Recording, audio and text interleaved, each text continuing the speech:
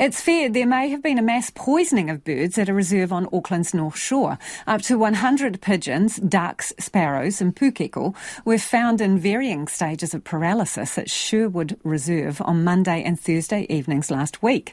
Auckland Council is working with the Ministry of Primary Industries and the Department of Conservation to find out what happened. North Shore resident Virginia Nicol, who has been rescuing birds for the past decade, took 67 of the sick birds into her home to treat them. Now, she believes they were poisoned, and Virginia Nicol joins us now. Kia ora, Virginia. Can you tell us a bit more about the kind of condition these birds were in? Kia ora, yeah.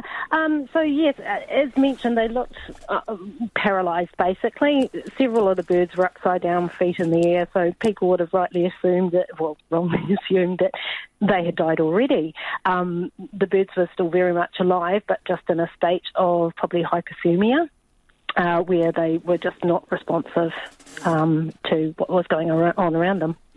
That sounds incredibly distressing. What do you think happened to them? Well, my view, it's not proven. There's been no confirmation of what happened, is that it may have been a poison that was given to the birds. They were all in a very small location. They were all in the same sort of state at the time. And just given some of the observations from people in the community, it just appeared to be something that had progressed quite quickly for the birds. And so what did you do to help them? 67, that's a lot to be taking home. Yeah, well, they were split over the two different days, but it was a high amount.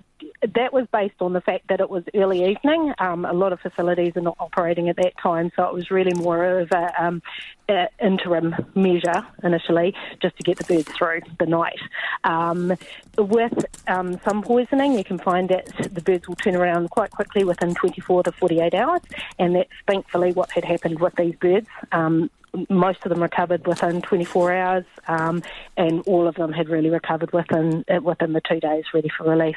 There were 10 birds that didn't make it, unfortunately, and they were pretty much close to death at the time of them being collected.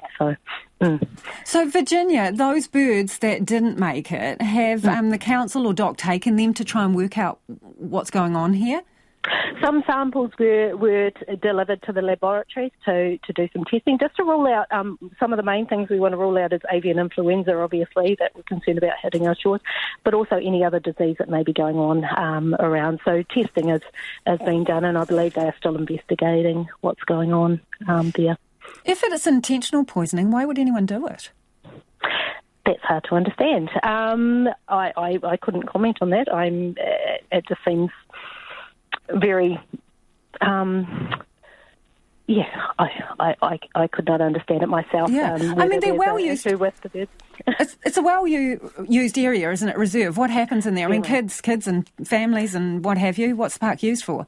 Yeah, well, exactly. We're talking about the birds were in the kids' playground. I had a young child come up to me and go, "Excuse me, there's a bird over in the corner there." So this was impacting young families. This was impacting the people in the shops that came out to find these birds like that. So very distressing for people, very confronting for people. So really not a nice situation at all. Appreciate your time and good on you for looking after them. That is Virginia Nicol there, who's been involved in looking after 67 sick birds. There's some suspicion that they may have been poisoned. DOC is looking into that situation.